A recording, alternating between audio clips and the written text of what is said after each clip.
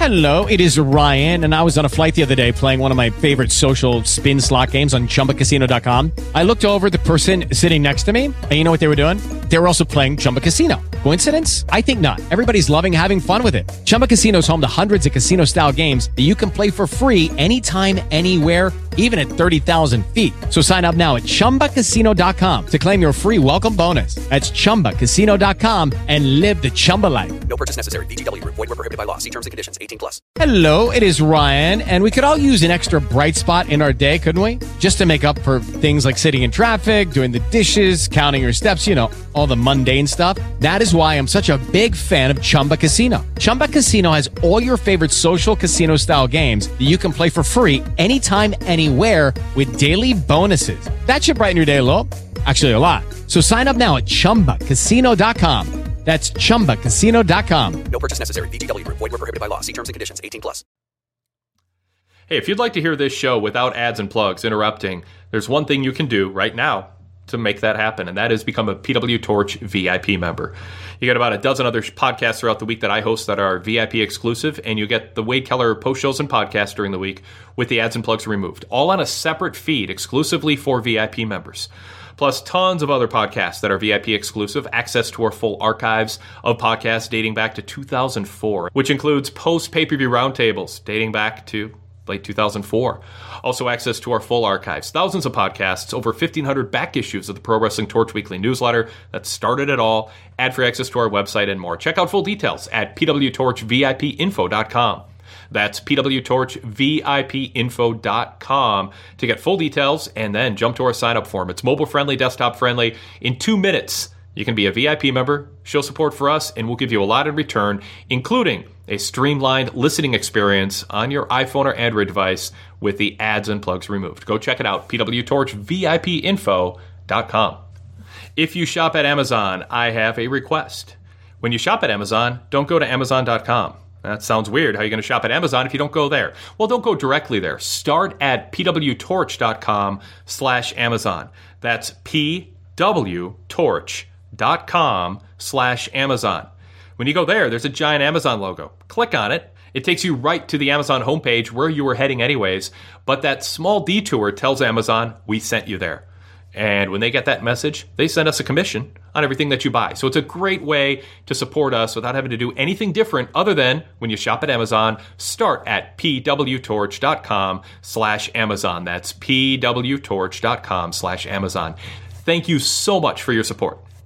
Hello, it is Ryan, and I was on a flight the other day playing one of my favorite social spin slot games on ChumbaCasino.com. I looked over at the person sitting next to me, and you know what they were doing? They were also playing Chumba Casino. Coincidence? I think not. Everybody's loving having fun with it. Chumba Casino is home to hundreds of casino-style games that you can play for free anytime, anywhere, even at 30,000 feet. So sign up now at ChumbaCasino.com to claim your free welcome bonus. That's ChumbaCasino.com and live the Chumba life. No purchase necessary. VGW Group. Void where prohibited by law. See terms and conditions. 18+. Hey guys, it is Ryan. I'm not sure if you know this about me, but I'm a bit of a fun fanatic when I can. I like to work, but I like fun too. It's a thing. And now the truth is out there. I can tell you about my favorite place to have fun. Chumba Casino. They have hundreds of social casino style games to choose from with new games released each week. You can play for free anytime, anywhere, and each day brings a new chance to collect daily bonuses. So join me in the fun. Sign up now at ChumbaCasino.com. No purchase necessary. VGW Group. Void where prohibited by law. See terms and conditions. 18+.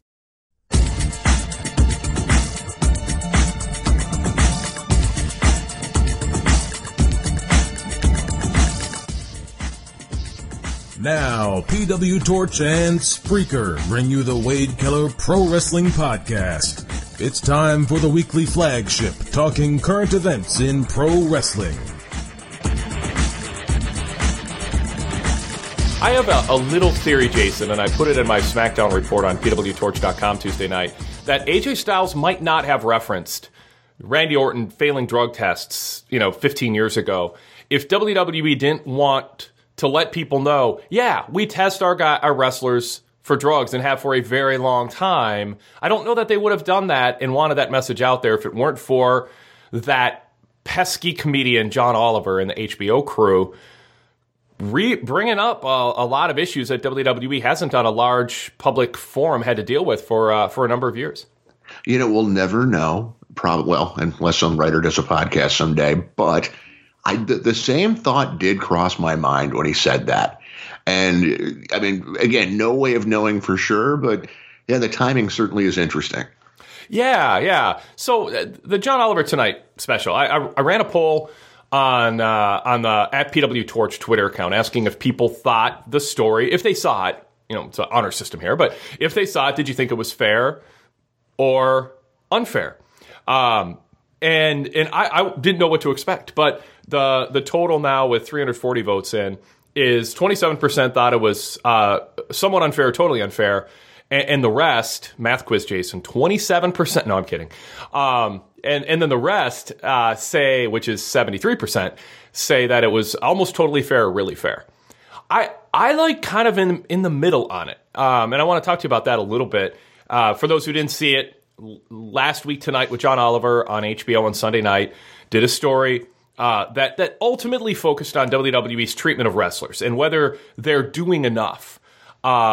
And have been doing enough, and if wrestlers have paid a price for WWE not doing enough. And they used some quotes, including a 21-year-old quote from Bret Hart back in 1998. They took excerpts of contracts, other things wrestlers have said, talked about wrestler deaths, including the recent King Kong Bundy death, and called out WWE for classifying wrestlers as independent contractors rather than employees, with the argument being if they were employees, they had a better representation, they could they would be treated better. They would have more of a say-so. What did you think watching it? I thought some things were funny, some were kind of cliche and disappointing as far as the attempts at humor. But what did you think in terms of that fairness question? Are you with the nearly 3/4 who think it was fair, or with the just over 1/4 who thought it was somewhat or not fair at all? Well, I mean, it's a tough one to answer because, yeah, there were aspects of it that seem a little unfair from a timing perspective. Things have improved, but you don't get to completely run from your past either. And that's the thing. Like the people who have defended WWE on this just feel like because they were pointing out, like they want to ignore the fact that they raised very good points about, points that you and I and many others have raised about the independent contractor status and things of that nature. So, I mean, I think from an entertainment perspective, I think you kind of have to put yourself in the position, too, of somebody who doesn't watch wrestling. And I'm sure there were plenty of people watching that fall into that category. So some of the jokes may not click with us as people who do follow the industry so closely. But I think some of those same jokes probably did hit with a non-wrestling fan, just kind of seeing this and being surprised by it. I do wish it would have been a little bit fair isn't even the right word. I mean, again, it's their history, but I do wish, like John Oliver's so good at what he does, that it would have been more current. It would have been he would have acknowledged some of the changes and rather than piling on about premature deaths from many years ago, because things have certainly improved. The wellness policy is a factor, and I think one of the main issues that has helped the improvement isn't just the wellness factor or the wellness policy factor, but also just the change in the talent. I just think the mindset of today's wrestler is so much different than it was back in the Attitude Era and just previous generations. This generation is different. I remember Bruce Mitchell just kind of laughing off the idea once that these guys go back to their hotel room and play video games. And it's like, Bruce, they do. Yes. Not all of them, but they really do. Yes.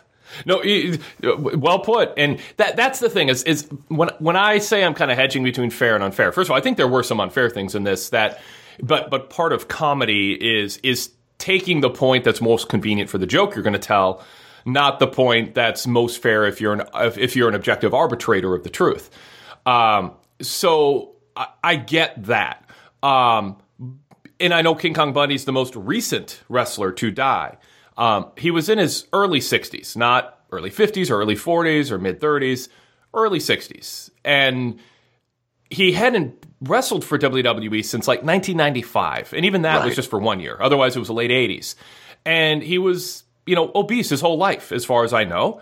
And wasn't a guy who's known to take steroids or have a pain pill addiction in the late 90s and early 2000s when that was an epidemic. So why is he getting brought up? And someone who's real critical at WWE will say, well, if there was a pension fund and all that, he might have this and he might have that and he might have that. But I can imagine being Vince McMahon watching this and just being, what Bundy? Like, why are they bringing him up? It's like someone complaining about a bad haircut that you showed up for at a wedding in 1992. You're like, really? I'm still answering for this? That has nothing to do with today. That was a weird analogy. But I thought it was personal. Like, I had hair in 92. That's true, yes. So, to me, I thought there was a better case to be made. I think the issue they're talking about is important. And I think when you have an important issue in the context of the pro wrestling industry, WWE is on the verge of perhaps $1 billion a year. They're moving their headquarters 4 miles west, I think it's a few miles west, to a headquarters that's going to be state-of-the-art, 6 times bigger than Titan Tower. And where's that money coming from? Well, it's coming from the pockets, you could argue, of wrestlers paying out of pocket for hotel rooms still. It's coming out of pocket for wrestlers, if they were employees, having health insurance paid for by their employees, so they don't have to fend for themselves on the volatile open market where politicians are fighting and adding things and taking things away, and you're just not sure of whether, you don't have the ability to kind of pool your resources when you're out there fending for yourself individually. These headquarters and all the glossy excesses of the lobby and the marble and the his and her bathroom in Vince's in Vince's magnificent office on the top floor, all that's coming out of the pockets of the wrestlers, main event guys, mid card guys, and then all the people who are in the Battle Royal this Sunday, and they they're doing. Michael Shea's paying for this. They're doing so well financially that I wanted a good, solid, fair argument to be made on a platform like HBO that maybe left out a couple easy jokes and maybe worked a little harder to pinpoint some facts and give WWE, and I thought that there were attempts to be fair to WWE. There were attempts to say, hey, they have gotten better about this and they have done this, but it was followed by a but. And I felt like, and again, they do a story a week. They're not dedicated themselves like we are, Jason, to covering this industry full time. There's going to be, probably some gaps and some holes and some ideal arguments left behind. But I basically think this issue is important enough. I wanted them to do a better job with it and not put Vince McMahon in a position to just say, they're out to get me. And this is shoddy journalism and it's cheap shots. So that I felt like their heart was in the right place, and I think their conclusion is correct. But I thought some of the examples they gave to get there were not at the standard that keeps WWE from being able to effectively refute it to somebody whose inclination is to side with WWE against John Oliver. Yeah, too many moments there that it's easy to distract from the issues that they got right. Yeah, that's a good way to, that was a good brief way to put what I just said.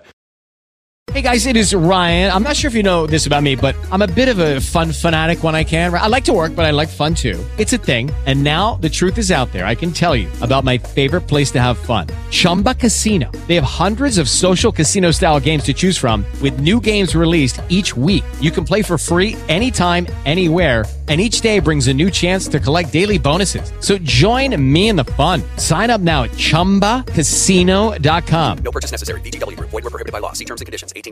It is Ryan here, and I have a question for you. What do you do when you win? Like, are you a fist pumper, a woohooer, a hand clapper, a high fiver? I kind of like the high five, but if you want to hone in on those winning moves, check out Chumba Casino. At ChumbaCasino.com, choose from hundreds of social casino-style games for your chance to redeem serious cash prizes. There are new game releases weekly, plus free daily bonuses, so don't wait. Start having the most fun ever at ChumbaCasino.com. No purchase necessary. VGW Group. Void where prohibited by law. See terms and conditions. 18+. There has never, ever been a wrestling commercial that sounded like a monster truck ad. And I would like to let everybody out there know, if you're ever going to make fun of pro wrestling, don't do the monster truck ad. This has been done before. Wrestling promoters don't promote wrestling shows with the wrestling fans coming up this Sunday. It's going to be like, they don't talk like that. That's not how wrestling ads are done. Do you remember a wrestling ad from a major company ever being like that? I can't say that I do. Yeah. No, it's the Sunday. That is definitely a monster truck thing. Yes. Yeah, I'm just sort of roll my eyes at that. I'm like, come on, there's plenty to make fun of about us. Like, get it right. Pick something. I'm sure if somebody looked hard enough, there probably is an example, but it's certainly not anything that people do these days. That's for sure. An Extreme Wrestling show that's a derivative of VCW that was held in front of 200 fans in some back warehouse in some major city, probably ran a public access, cable ad. It was like, Extreme Wrestling coming up this Sunday at Jim's warehouse at 2 a.m. Bring your, So anyway, yeah, I mean, but really, it's just, so I kind of rolled my eyes at that. And then, overall though, the WWE, and this is what you said going back a few minutes, they can't run from their past. Like, there is a past that they have. And I thought the most poignant moment, actually, in that whole thing was Vince McMahon making that face, losing his temper, and slapping the papers out of the reporter's hands. Now, we know from that John Cena CNN edit that the media hands aren't always clean when it comes to how they edit stuff. In camera angles and what happens before, what if someone told before, and what is at play when we actually see the cameras rolling. But man, did Vince look terrible there. And there's no defense for acting that way. And so when you do that, and this is I think kind of my concluding point, WWE, for their own best, it's in their own best interest to not act holier than thou, because in the last 5 years they've gotten better, or because they are doing all this charity work. So come on, that was 2003. Like, the whole, Stephanie retweeting Biz Stone saying philanthropy is the future of marketing. It's the way brands are going to win. It's just like, it was so cynical. Like, we're going to do charity so that we can make more money. And that's how brands are going to, it's like, I can see what they meant, but they're so clueless about how that comes off. And so I want WW, and it's so tough because they think if they give an inch, people will take a mile. But be a little less sure that they're pure and beyond criticism and above reproach, because they're not. And that Vince McMahon clip is something you just have to answer for the rest of your life if you're him. And you can't act like that doesn't define you in the eyes of people who casually, occasionally pay attention to you. It was an inexcusable, unbecoming moment for him. And it is something that WWE needs to keep in mind is out there when they act like these comedians are taking cheap shots. When you act like that and you're Vince McMahon, you're prone and vulnerable to being portrayed as a arrogant madman with a temper who's thin-skinned and can't handle a reasonably asked question from somebody who you look down on because he's asking you nerdy questions about something that you think he doesn't understand. Right. I thought they pushed it by asking Oliver to attend WrestleMania, extending the invitation. It's like, this guy worked on The Daily Show. He knows how to make you look ridiculous if you allow a camera crew. I can only imagine. They're not going to co-opt this guy. No, I thought that was interesting. Like, I mean, I got the same invite and took Vince McMahon up on it, almost 27 years ago or whatever, visiting Titan Towers. And it was at a time when the criticism of the industry from the wrestling press was getting, there was more scrutiny on some of their practices. And Vince brought it, gave us a small, very small group of us, a tour of Titan Tower. And, nobody gets that. That's like not done unless you're like a high-end corporate partner. They don't give that to the public or anything. And then we saw the production studios. I got to walk past Lord Alfred Hayes, looking like, who are you? What's going on? Got to hang out with Sean Mooney a little bit at the event center desk. Full tour of everything from the cafeteria to the gym and the lobby that almost nobody goes to. It's just there and it's big. But then he sat us down in a conference room and came out and talked to us for a while. And very early in the speech, within just a couple minutes, he said, when we do well, you do well.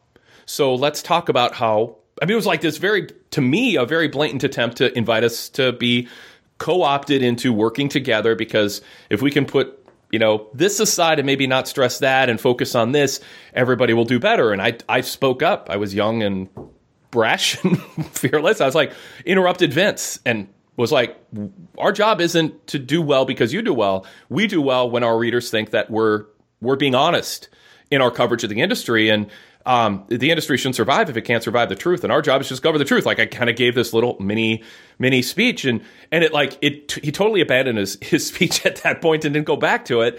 Did a Q&A. His secretary came in at the 20-minute mark, said, Vince, your other call is ready. He blew her off and talked to us for another hour, and he had a really good time. But you could tell the goal was, see if we can talk to you guys about working with us a little bit more. Maybe we'll give you the scoop about who's going in the Hall of Fame next and put you on TV. That kind of thing. Sure. And it turned out, and at least a few of us in the room weren't open for that, and I expressed it, and they nodded along. So Vince kind of changed his plans. But I use that as an example because inviting John Oliver to WrestleMania, I think they think that they could dazzle him, right? With with that Triple H Stephanie tour of fan access that's going around on YouTube, where Triple H was grumpy.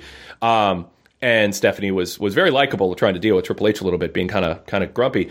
And the touring of all the things, like they're really all the big giant lit up posters of the superstars and all the fans and all the smiles we bring to people's faces. I can imagine they just think, let's bring them over and roll out the red carpet and show them what we're really about. And I don't think that they get that people who do what John Oliver does, they work at HBO. They see dazzling headquarters and are around celebrities. They're not going to be co-opted into ignoring WWE's history when it comes to how they portray things. That said, though, like I said, I have mixed feelings about how fair the piece was. But yeah, inviting them to WrestleMania, if the goal was to co-opt him, yeah, good luck with that. Yeah, I mean, it's kind of hard to blame them in a weird way, because they have been able to co-opt some major entities that I never thought they'd be able to co-opt. It's kind of sad. But I just John Oliver, you just go back and watch The Daily Show. I mean, he has history of just sitting there and interviewing people and making them look ridiculous. So maybe, I don't know when he tapes his show. If is it a live show? Maybe they know, because it airs Sunday. Maybe they know, like, there's no chance in hell this guy can be here. Let's throw out the invite. Oh yeah, really. Yeah, if it's a week, I don't think it's live, but I could be wrong. I think, but it's obviously very timely. I mean, they have very timely jokes in there. But when it gets right down to it, I want to underline this point: WWE wrestlers should be employees, according to John Oliver. And I think when people hear the facts, look at the IRS regulations and all that, I think they ought to be. I believe the argument from talking to some tax people or people familiar with classifying people is there's a certain grandfathering of an industry where people once were reasonably classified as independent contractors. You continue to run your business. The business changes over time, or the industry you're in changes over time. And now you sort of have a virtual monopoly, at least for a few more months. And you, because of that, if you're starting the business today, it'd be pretty obvious they're employees. But because they were they were independent contractors dating back 30, 40 years, it's sort of grandfathered in. And I think WWE is sort of taking advantage of that, as my not quite expert knowledge of the letter of the law goes. That's what people who are experts in the letter of the law have told me might be the loophole that they're leaning on. If that's the case, they can continue to do that, perhaps. And it would be a financial hit, but there would never be a time where the financial hit would be smaller on their books than now, because They have so much revenue coming in. They can still brag about record revenue, but do the right thing for the wrestlers. I don't think the right thing for the wrestlers is making sure that Jake Roberts, who made as many bad decisions as you could imagine in his personal life before WWE, during his time at WWE, and after his time at WWE, making sure that he ends up rich and healthy at age 70. That's not their job. But the job is to create a genuine, sincere situation where if somebody puts in 8 years with you and gives of their body, that during that 8 years they have medical insurance, and during that 8 years they accumulate something that equates to retirement or pension and some sort of long-term security, that, or at least a soft landing if they make some good choices, not to secure them from a lifetime of bad choices. And I just don't think WWE has reached that standard yet, with all the smiles they bring to people's faces and all the raising awareness of issues.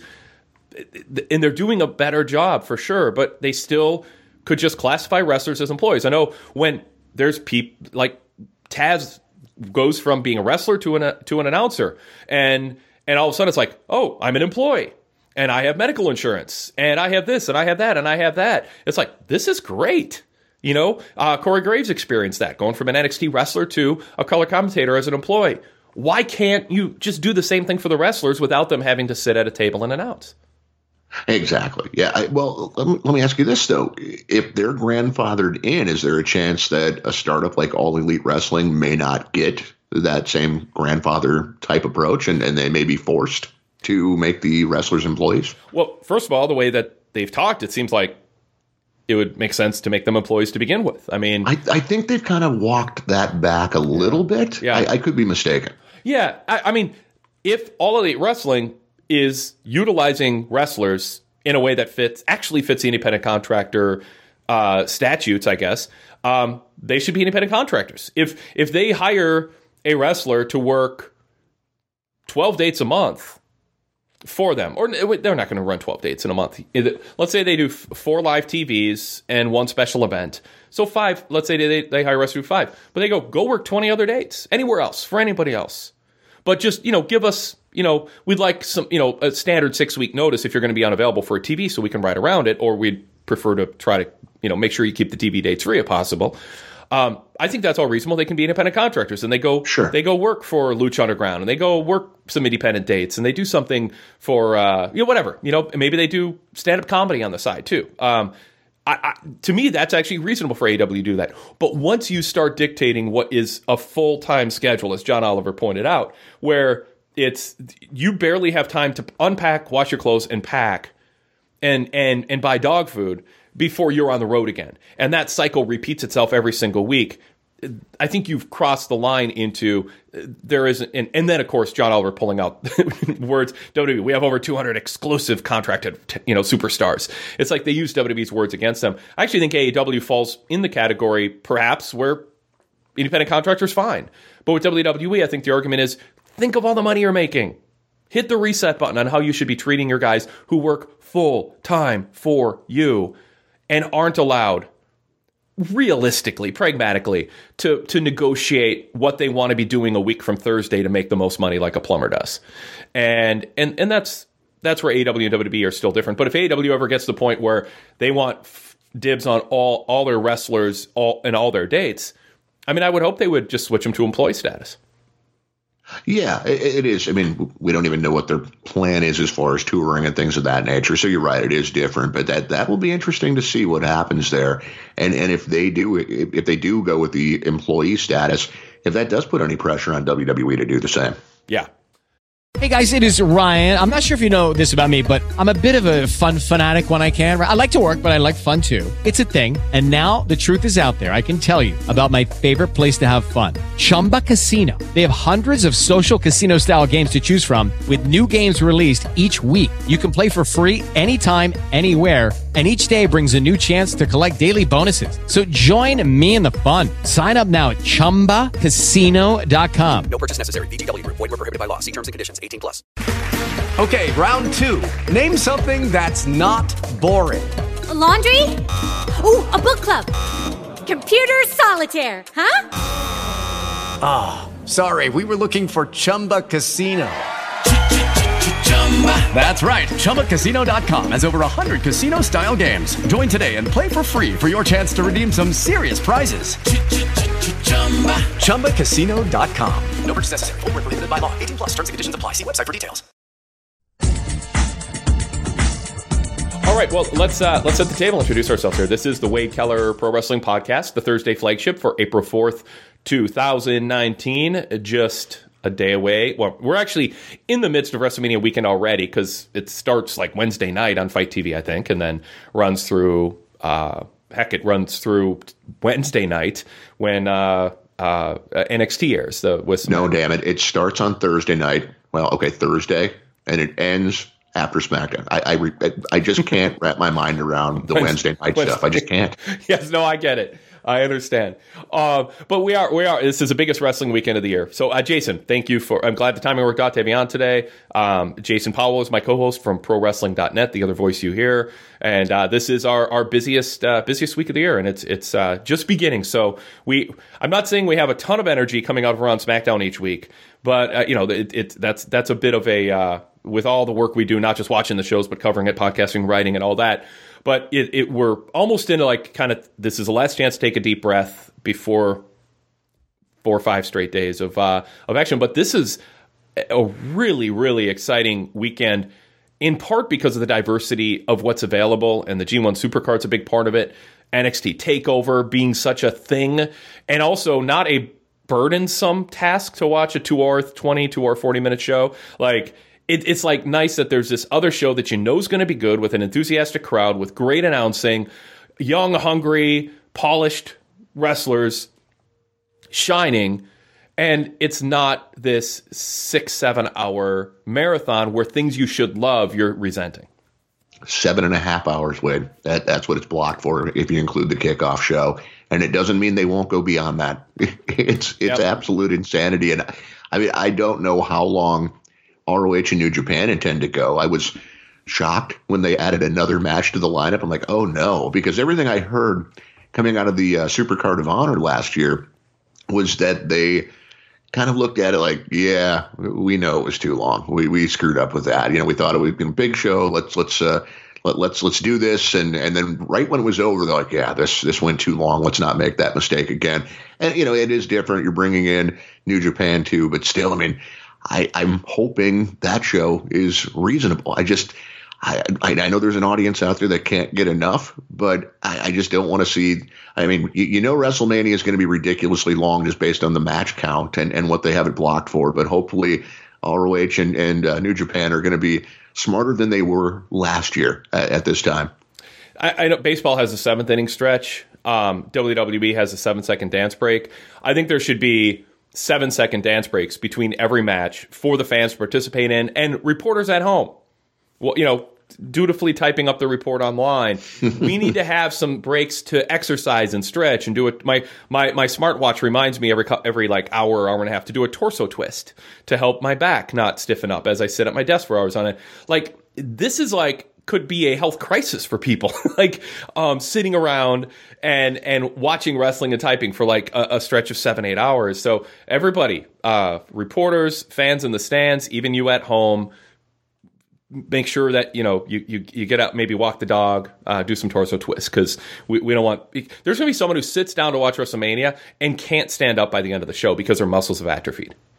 I did that once. It wasn't wrestling. It was during a football Sunday. And that was when my back first flared up, when I first started having back issues. And I think it was from sitting around watching football all day.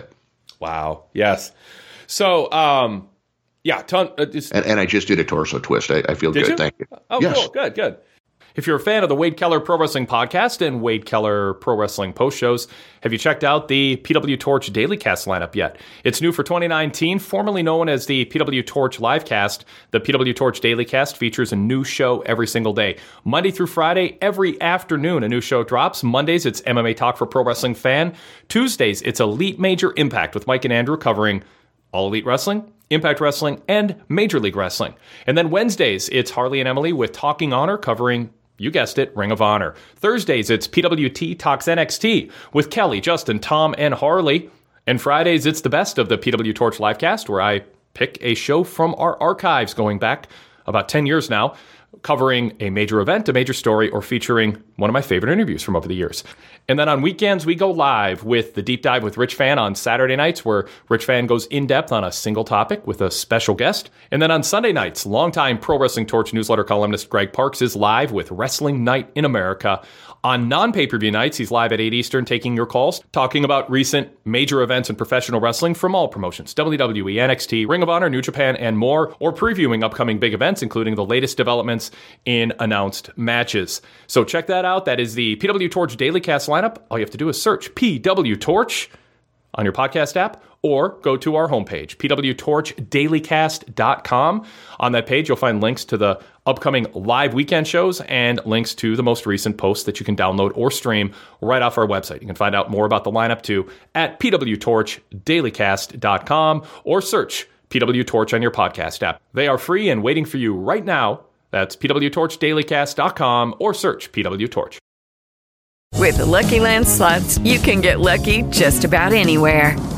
This is your captain speaking. We've got clear runway and the weather's fine, but we're just going to circle up here a while and get lucky. No, nothing like that. It's just these cash prizes add up quick. So I suggest you sit back, keep your tray table upright, and start getting lucky. Play for free at LuckyLandSlots.com. Are you feeling lucky? No purchase necessary. Void where prohibited by law. 18 plus terms and conditions apply. See website for details.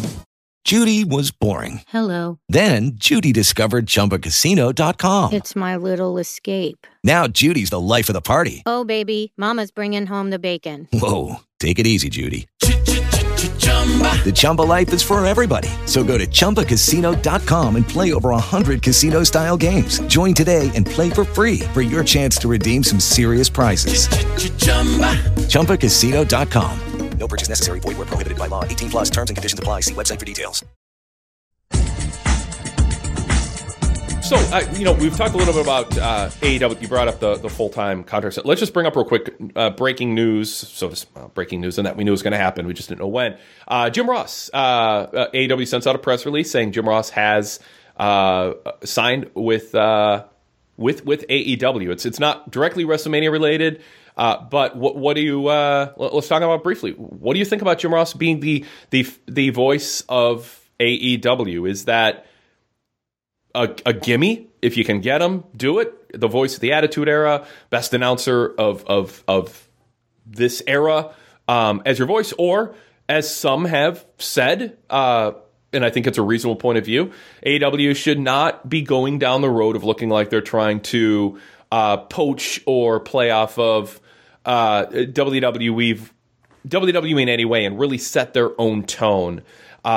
Where are you on that, or do you think hey, there's two reasonable points of view on that? I think they're making the right play, and I know people are going to, Jim Ross isn't what he used to be, what have you, based on what he's done for New Japan Pro Wrestling. I'm anxious to see what it's like for him starting with a different company from scratch, not having all these expectations that were there with the New Japan crowd, that if he flubbed a name, they're all over him for it. And I don't think JR did the amount of homework for New Japan Pro Wrestling that he should have. I mean, he was, and we've all, you've all been through it at one point or another. You screw up the Briscoes, for instance, when they were on a New Japan show. It's JR is going to catch hell for that. Anyone really who's calling a show that features the Briscoes, like, watch Ring of Honor for an hour a week, get to know these guys and spend more time researching New Japan Pro Wrestling. But I think it's going to be different starting from scratch like this. I hope it is. And I think the idea that they just need to not use anyone from WWE, no, you want to bring as many eyeballs to your product as possible. And if JR can help with that, if Chris Jericho can help with that, I think it's just common sense. You use those types of talents. They're in the business of making money, not giving you a fresh start wrestling company. Yeah, I'm with you on that. I want to see what Jim Ross in 2019 with a product that is more not familiar because it's a new company, but more palatable. He gets to start with it. I think that's the key. No, you're right. That is, and I think that it is so unfair to compare the Jim Ross in his work on Mid-South, UWF, or WCW and WWF, WWE to New Japan in the sense that if you listen to Jim Ross when he was doing studio post-production announcing, it's not the same as when he's sitting at ringside. And then you put in the travel and the time shift change and all that. And I agree with what you said, that it was hard to play catch up and there were some things working against him. But you put him in a situation where he's immersed in the product. He's more familiar with the wrestlers. He's starting at the beginning with them. He does, because of the New Japan work, have more familiarity with some of the wrestlers who will be in AEW. But I think Jim Ross can still be great. And he is, regardless of my nostalgia for his peak years announcing, whether you think it was in the 80s, 90s, or early 2000s, having him be part of and the voice of something starting up is really cool to kind of tie it all together. Yeah. And I think he has a really good chance to be really, really good in 2019 at announcing. So I wish him the best, and I think there are enough different circumstances where those who are down on him for his New Japan work should not be as sure it won't work out this time. But that said, I also think people who hear these Attitude Era clips of Jim Ross and think, wow, this is going to be great. That's what AEW is going to sound like. Jim's going to sound different. The product's going to be different. And so, just go in, I think, with an open mind and a fresh start and evaluate him not on his best work and not on his worst work, but just is he doing a good job serving the wrestlers and the stories that are being told in the ring and outside of the ring. And I think he's super capable of doing that. I think he is too, and I like seeing that he is listed as a senior advisor as well. I mean, just the wealth of knowledge there, being the head of WWE Talent Relations, assembling a roster.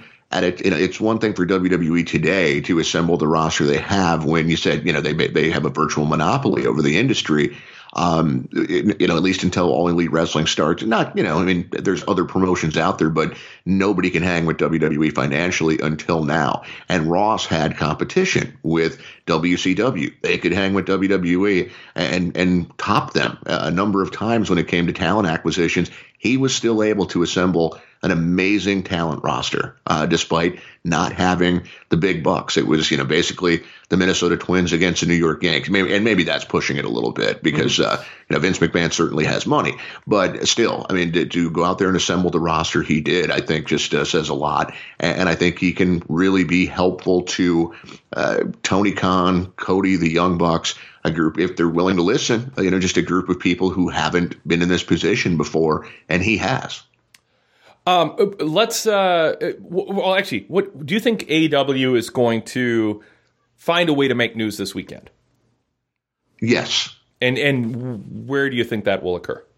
Could even be the Garden. It could be, it might be ROH, New Japan related. Could be the AAA press conference if they have we know they're affiliated with AAA. There's been no hint of them appearing at this press conference so far that I'm aware of. And everything, all the info that's been sent out is focused exclusively on AAA. But, it's not being live streamed, which makes me think that this might just be a AAA thing. But yeah, I've heard rumblings of things, but I can't tell you definitively. I know they're going to, but I kind of suspect they will somehow. If they're involved in ROH New Japan, is it with ROH New Japan cooperating, or is it? No, I don't think so. Yeah. So they, show up in the front row and hold up signs saying AEW? Or a luxury box? Yeah. It's going to be interesting. In a way, I sort of want them to just let everybody do their thing and not try to glom, attention for themselves, because I think they're going to be just fine without pulling, stunts. I don't want it to look like they're pulling a stunt to get attention. I don't know. It seems like I want them to us versus them. I get that, but who is the them when you don't have a product? I guess I have a product in All In, but not really. I don't like making it us versus them. I think it is behind the scenes more than people realize. Yeah. I'd love to think cooler heads have prevailed and these companies are going to work together. But there's really no hint of that. It'd be great if it happened, but yeah, I don't.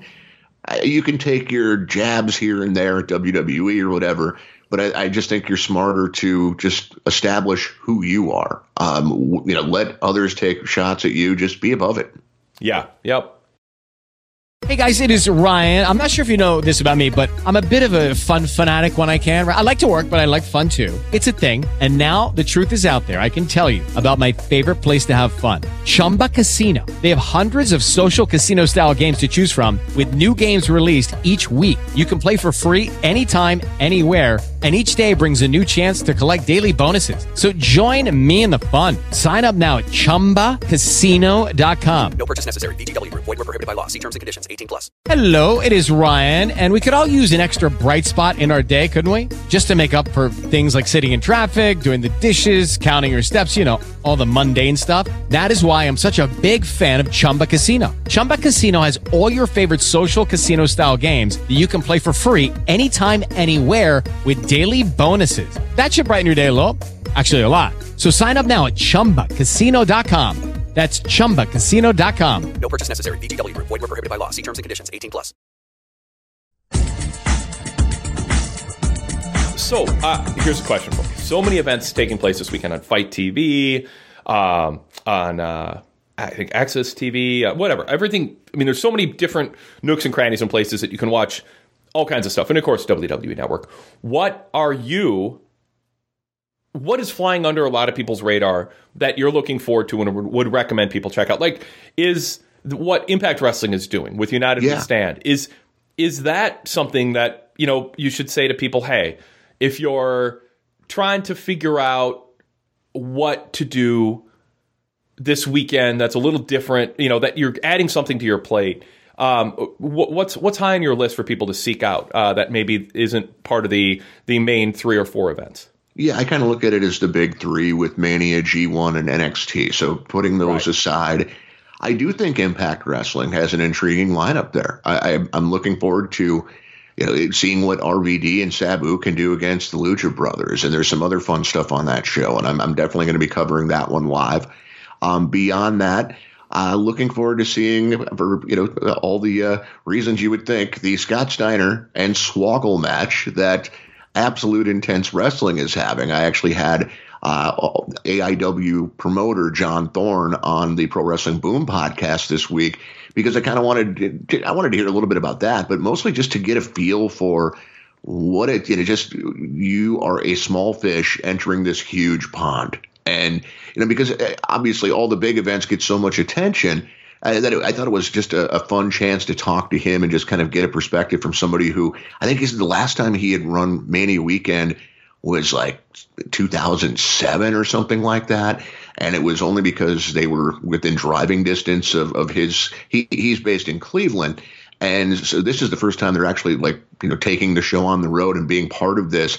And unfortunately, it airs opposite Impact Wrestling, which I'd already kind of committed to covering. But I'm definitely looking forward to waking up on Friday. And that's kind of the cool thing about Fight TV is all these events. If you I can't watch all of it. Well, it's all available on demand, too. So I definitely look forward to that.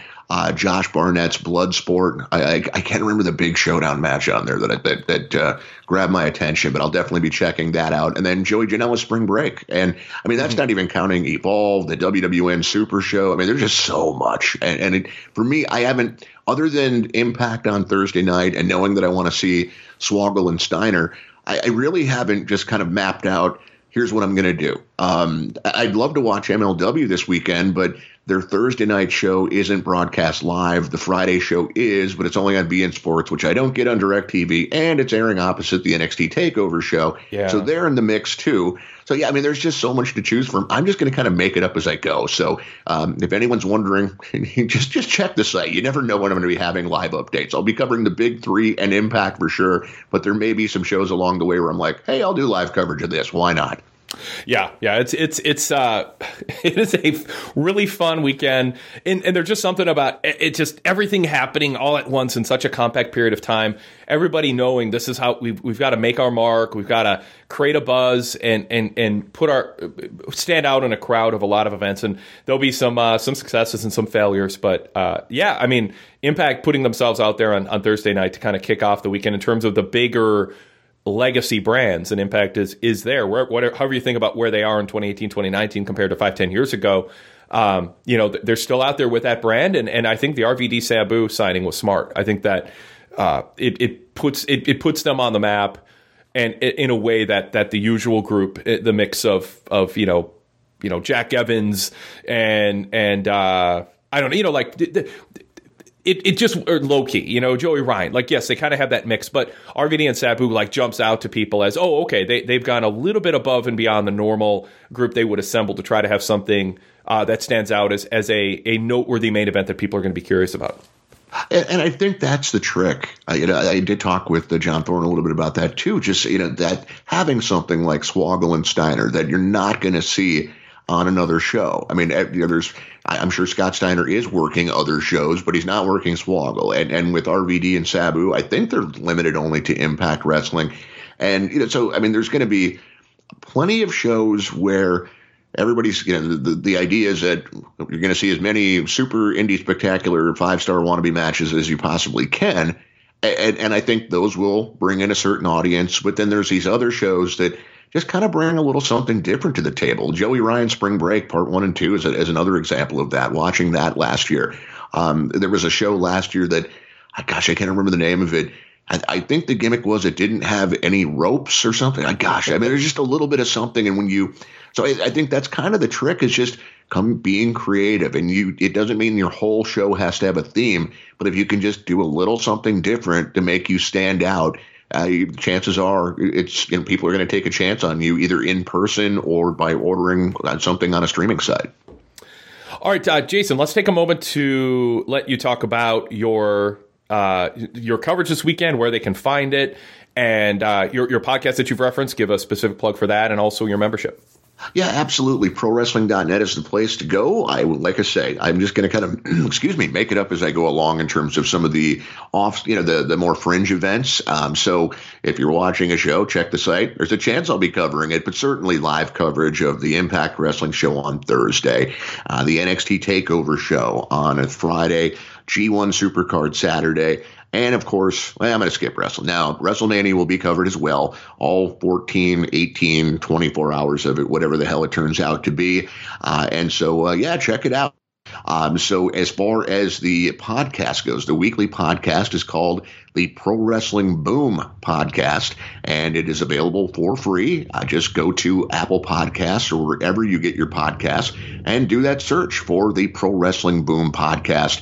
As I mentioned, John Thorne is my guest this week. We had about a 45-minute discussion and really enjoyed it, just kind of getting into his mind as he tries to take on WrestleMania weekend, traveling for the first time out there, running a show, trying to meet certain ticket expectations or hopes, I guess, to try to make some money. This isn't a slam dunk. He's going to get rich off this show. It's, hey, I hope we break even, and if we can do better than that, great. I also had PCO on recently, last week, in fact. Eric Bischoff the week before that. So again, search for Pro Wrestling Boom on Apple Podcasts. New shows tend to drop somewhere between Wednesday and Friday. And also, you mentioned membership, Wade. If you were interested in ad-free access to ProWrestling.net, visit pwmembership.net.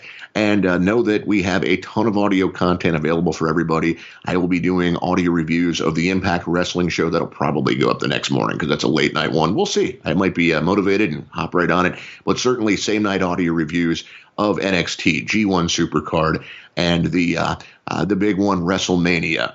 Will Pruitt's going to join me for the audio review of the G1 Supercard, and Jake Barnett and I will get together after WrestleMania to discuss that. And if everything goes according to plan, we will stick with the usual approach to WrestleMania Sunday.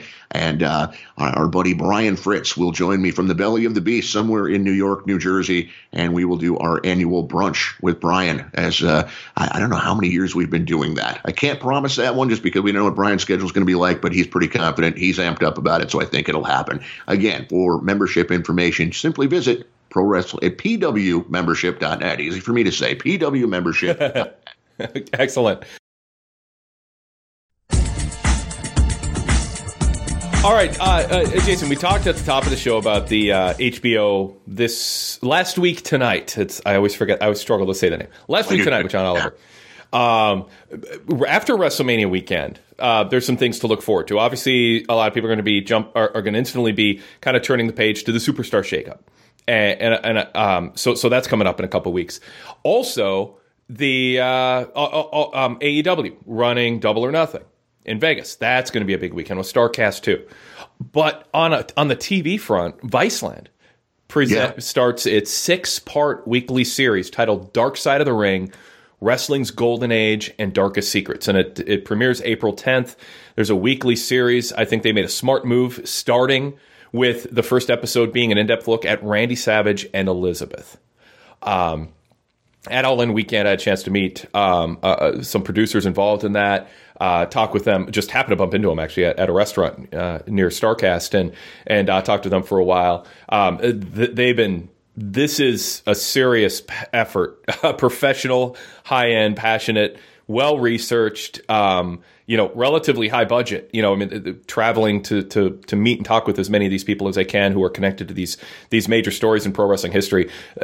I'm looking forward to doing Bruce Mitchell audio shows for PW Torch VIP members on each of these shows. So they start off with Randy Savage and Elizabeth, then the Montreal Screwjob, then the killing of Bruiser Brody, then the last of the Von Erichs with a new interview with Kevin Von Erich, then the mysterious death of gorgeous Gino Hernandez, and finally one on Fabulous Moolah, which I think I'm looking forward to learning what they learned about her, the dark side of her history. Is it exaggerated? Is she being treated unfair by her harshest critics, or are there details we don't know? And it's going to be like Leaving Neverland, where you're just like, okay, now I know, I feel a little more firm in how I feel about this topic, and it's not good. So among those, this 6-part series, what jumps out to you as the one that you're most looking forward to, not just being entertained by, but learning more about? I can tell you the one I'm least looking forward to is Montreal Screwjob, because I just feel like everything that needs to be said about that has been said. Maybe they'll surprise me. But the one I think I'm looking forward to most, it probably is Moolah, so I'll give a 1A, and that's Gino Hernandez. I know a lot of time has passed since Gino was with us, but such a talented, charismatic individual, wild life outside the ring, suspicious death, rumors of a wrestling promoter being his father. And so I really want to see what they uncovered there. Is there a topic that jumps out or that you can think of that you wish was a 7th week? If they did a 7 or 8 week series, like 1 or 2 other topics. Like, there's nothing here that is directly about WWE today, or something that ties into somebody who's part of WWE today. And so, like, I'll see when I watch the series how I feel about it more. But something about something having to do with Vince McMahon, I think I would have liked to seen their resources and their knowledge and dedication and determination to uncover new sides of some of these stories. Something about Vince McMahon, whether it was the expansion years or that you could do a 6-part documentary series on. You can't just do one. It'd be hard to do one. Maybe the steroid trial that a lot of people listening to us are like, what? There was a Vince McMahon steroid trial? Like, that was a very big part of Vince McMahon's life and changed his course. Could they, do something on that? Is that more worthy than revisiting the Montreal Screwjob? I think so. Yeah. I would also, I guess, like to see them kind of pick up where John Oliver left off, get that right rather than including some of the things John Oliver did. I think it may not be the sexiest topic for the average person out there, but just kind of looking at WWE's business practices, maybe including their decision to move forward with the Saudi shows, things of that nature would be very interesting. Yeah. Yep. So, but let's the 6-part series. I haven't seen them yet. I'll have ability to preview them. They chose the wrong time to send me the media preview when I'm entering the busiest stretch of time when there's no time for anything. But I might wedge it in anyway, because I've been looking forward to this, and that's going to be it begins April 10th on Viceland, and this is going to be it's going to be for the type of thing that I do with Pro Wrestling Torch and what you do with ProWrestling.net. This is going to be fun to sink our teeth into it. And like I said, Bruce Mitchell, I know, is ready to devour devour this on with his podcast analysis. So this will definitely carry us over from early April into mid-May in terms of podcast content coming out of WrestleMania. The Superstar. Well, Bruce is on the case. They better get it right. They better know their history. No, exactly. Yes. Yes, there's WrestleMania coming up, and what happened on Raw and SmackDown this week. We'll end on some of that, but Superstar shakeup coming up after WrestleMania in April it feels a little different in the sense that it's international, NXT. It's not just going to be the Raw SmackDown thing, but also it feels different because it kind of feels like the beginning of preparing for October 2019. And I know, talking to you, before WWE Network launched, we were like, this changes everything. And then as soon as it launched, we put on the live feed, and it's like, it was like, oh, it's streaming constantly. It turned out not to be that life-changing. I mean, yes, there's some documentaries, and it's nice to be able to access NXT directly and that kind of thing. But I don't really care what's on right now. on the live feed. God, I used to run the network schedule, and it's just like there's no point, as far as the live stream is concerned, because I really thought there was going to be a daily studio show, which they talked a lot about. There just hasn't been much of anything like that. Yeah, exactly. So, and it's nice that you can just say, hey, put it on and you choose what I want. There's something on. I mean, I get that. I don't know how many people at any given time. I'd be actually interested in that number. How many people at any given time just have the network live stream on and have it on in the background or are watching it without going to the menu and choosing things? I have no idea if it's 16 people or 60,000 people, probably closer to 16. But yeah, so I'm curious about. So nevertheless, it didn't change things dramatically. But Raw and SmackDown being moved now to the Monday-Friday schedule, but both being live instead of Monday-Tuesday or Monday-Thursday with a pre-tape show, and being on Fox, and Vince McMahon having the key is Vince McMahon having a great incentive to not have SmackDown on Fox feel like a B show. Like right now, they go to Washington, D.C. at the new big arena, and then SmackDown, that's up the road in Baltimore at the old arena with a smaller crew. Like, just the cities that SmackDown runs in is going to change because they got to be in big. Fox doesn't want the B cities every week. So just there's going to be a lot of subtle things that are being done. But a big part is just the equality of the roster once the shakeup takes place. And yes, they can make more changes in the months after the shakeup. Right. But I do think this is going to give us some hints about how Vince wants to frame SmackDown heading into October. What do you expect as far as that goes? Do you let's put it this way: if somebody doesn't watch the Superstar shakeup and looks at the lineups afterwards, but there's not a label Raw and SmackDown, do you think it's going to be obvious which one's Raw and which one's SmackDown based on star power? I do, just based on not as much star power. Well, maybe, but Vince's taste. I do think you're going to see some bigger names shift over to SmackDown. I wouldn't be surprised to see Roman Reigns go there. Maybe that's part of the reason he's not in the championship match at WrestleMania, is they want to move him to SmackDown, whether it's the shakeup now or shortly before you get to Fox, whatever.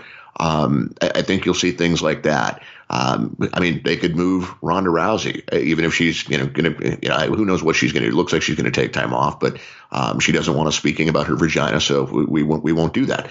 I don't know, like, where do they slot Becky Lynch? Do they want to keep her as a face on SmackDown? I kind of expect.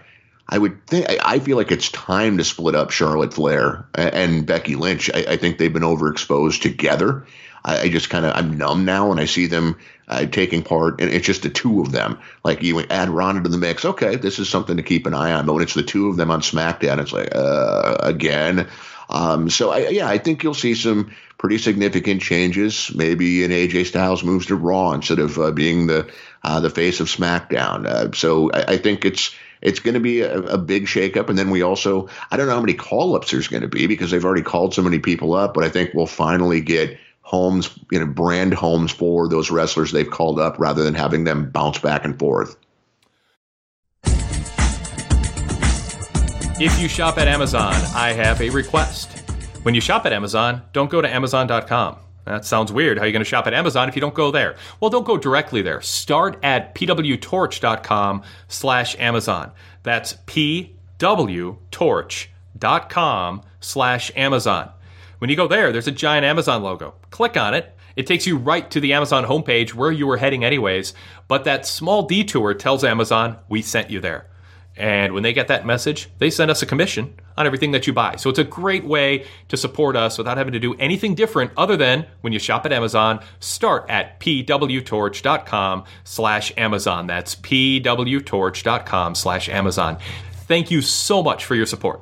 What are the odds of just a complete abandonment of or a big softening of the lines? Is there a practical way to do that where you can have the top stars on both shows in some form or fashion? I think the approach there would be to merge your championships, and have floating champions, and so you have one set of tag champions like the women do. But I don't know if they're going to do that. I guess there's nothing stopping them from coming out the night after WrestleMania, and whoever wins the women's championship match, They take away the Raw and SmackDown title and present them with the WWE Women's Championship belt. But you would think they would want to. I mean, hell, they could announce that during WrestleMania too. I mean, didn't they make the announcement of the Divas Championship becoming the Women's Championship during Mania? I could be mistaken there. I don't remember. Yeah, so, I mean, something like that. If you see that, my guard will be up. Now, it could just be, they're only going to do that for the women's division because it's just a smaller roster. But my guard will be up that, okay, they're thinking about merging titles so they can have some champions float between the two brands. I'm real curious about the Superstar shakeup for a lot of the points you just brought up. Where does Roman Reigns end up? What's the balance? And when there's a Superstar shakeup, and obviously after WrestleMania we'll have a better idea of things, and we'll go way more in depth into it the week of. But you're going to look at the babyface depth chart and the Raw and the heel depth chart on each brand and get a sense of who's in line for maybe more of a push. Who's the third biggest heel on a brand that was the sixth biggest heel before the shakeup, and that can indicate, oh wow, like if Kevin Owens is the number 3 babyface on Raw, you're gonna go, oh, they're in if they're gonna give him a big push. But if Kevin Owens ends up on Raw and there's 5 established top tier babyfaces, you're like, oh god, what Kevin Owens gonna get lost in the mix. So that's something to look forward to. But we have a decent number of events to get to before then, including, we haven't even talked about it, the Raw after WrestleMania, which I don't think it'll be as crazy as it has been in past years, but we'll see it. A part of that depends on how WWE books. Do you expect WrestleMania to be I'm trying to think of the right way to frame it, a fan-friendly event in terms of finishes? Yes. So Becky wins, Kofi wins, Roman wins, Seth wins, Angle wins. Is it going to be that? Like, is it possible it's a virtual clean sweep of not just baby faces going over, but the right baby faces going over for Vince McMahon to let fans know, yeah, I'm listening to you. And is something like even the John Oliver special, or the John Oliver piece, and John Oliver overtly encouraging fans to chant, and bring signs about employee status and independent. There's no good. By the way, sidebar: is there a catchy chant about independent contractors? Like it's like New Day sucks. Like that has a catch to it. Cena sucks, but independent contractor status sucks. Grant them employee status. Yay, yay, yay. Like, I don't know. How do you turn that into a chant? I can't imagine. Do you think there will be a single sign at WrestleMania for this? Well, they didn't do anything in D.C. On Raw the day after that aired. I am not sensing through social media that John Oliver started any kind of a wave. I actually thought it was a little almost... I mean, it's a comedy show that tackles serious issues, so they get to play by a blended set of rules. But I thought it was a little tacky to like overtly try to tell fans, "Hey, here's the play." But if you're going to do it, give them a good chant because it just doesn't come to mind. But do you think the John Oliver thing at all changes Vince's mind in his mindset, whether you admit it or not? That we better do the right thing so we don't end up with a crazy post-Raw crowd rebellion. I don't think the John Oliver thing really factors in. I think this show is, the way it's been built up, it is going to be a pretty babyface friendly show. I don't think all of those baby faces you mentioned are going to win. I could see, I honestly think the right move is to have Drew McIntyre beat Roman Reigns. And that's one. I mean, he's got every excuse in the world. He's coming back from the leukemia battle. He's been knocked around and they've teased the concussion symptoms and all of that.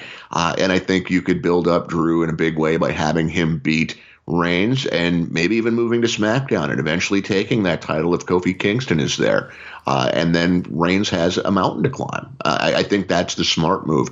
Who knows? I think one of the kind of the big three, I don't know if you're going to get Seth, Kofi, and Becky winning. I don't have strong feelings yet. I'm still kind of working through my predictions, but I could see one of those titles not going to the babyface. I would cringe. I know Bruce Mitchell's a big fan of the idea that Charlotte Flair wins that the triple threat main event. I don't know. There's just something about if that wasn't the main event of the show, I'd be a little more open to it. I just don't know that they're going to end WrestleMania on that note. I know. No, it's. I am fascinated by some of the choices that Vince McMahon is going to make. in terms of match finishes. You brought up Roman Reigns, and I think if you want to have a compliant, happy crowd on Monday night, have Roman Reigns lose to Drew. I think it's in Roman Reigns' best interest to lose at WrestleMania, because it sends a message to fans. He's not just picking up where he left off, being shoved down our throats. He's doing jobs, and it's not you're not doing it for the wrong reason either. There's a right reason to do it, which is give Drew McIntyre a signature win to brag about forever, and give him the credibility of being a guy that can be your heel world champion, and then eventually a top babyface act. And we've seen him play that role really well in Impact Wrestling. So I just, to me, like, that's among the top matches that I feel more strongly about that Drew should go over than I do Seth should beat Lesnar, for instance. I do think Seth should beat Lesnar, but I think Drew should beat Roman for the best interest of everybody. Yeah, I just think it's time to get that title off of Brock Lesnar. I think people really are fed up with the part-time stuff, and I mean, they conditioned the fans to be sick of it, going into last year's WrestleMania, and here we are again. I think Brock and Heyman are good at what they do. I think the fans need a break from Brock as a part-time champion, and we find other things for Brock Lesnar to do. I don't even mind the idea of turning him babyface and just having him, when a heel gets completely out of line, oh, here comes Brock Lesnar to try to right the wrong or something like this. Give us something different with him. Paul Heyman's running out of things to say about Brock Lesnar. I agree. I have this written down as a question for you. Who do you think is more likely to be on the Fox debut? Ronda Rousey, not necessarily being in a wrestling role, maybe a special guest analyst, commentator, whatever, or Brock Lesnar. Who's more likely to be on the first Fox broadcast? I will say Brock, only because who knows if Ronda wants to appear, if she is planning to start a family. But I think there's a good chance they both appear. Yeah, I do too. Somebody asked me this earlier this week, and I'll ask you this: what is Ronda Rousey's legacy on the women's division if WrestleMania is it? Like, that's the end of her in ring, and in 3-4 years they induct her in the Hall of Fame, and that's it. I mean, that's the extreme end of the spectrum of possibilities for her, but it is a possibility. Sure. Yeah. I think it should be what could have been, because I think she's been fantastic. They always like to talk about how quickly Kurt Angle adapted. Nobody's adapted to wrestling quicker. Well, Ronda Rousey's right there. And I don't care if her matches are heavily choreographed. She's just done amazing work. And yeah, there's quirkiness with her on the mic and things of that nature, but she has been terrific. It's been, I think, a bit underwhelming in terms of the impact that she's had as far as bringing in a new audience and things of that nature. But I don't know that we'd be seeing the women headlining WrestleMania this year if Ronda Rousey wasn't in that match.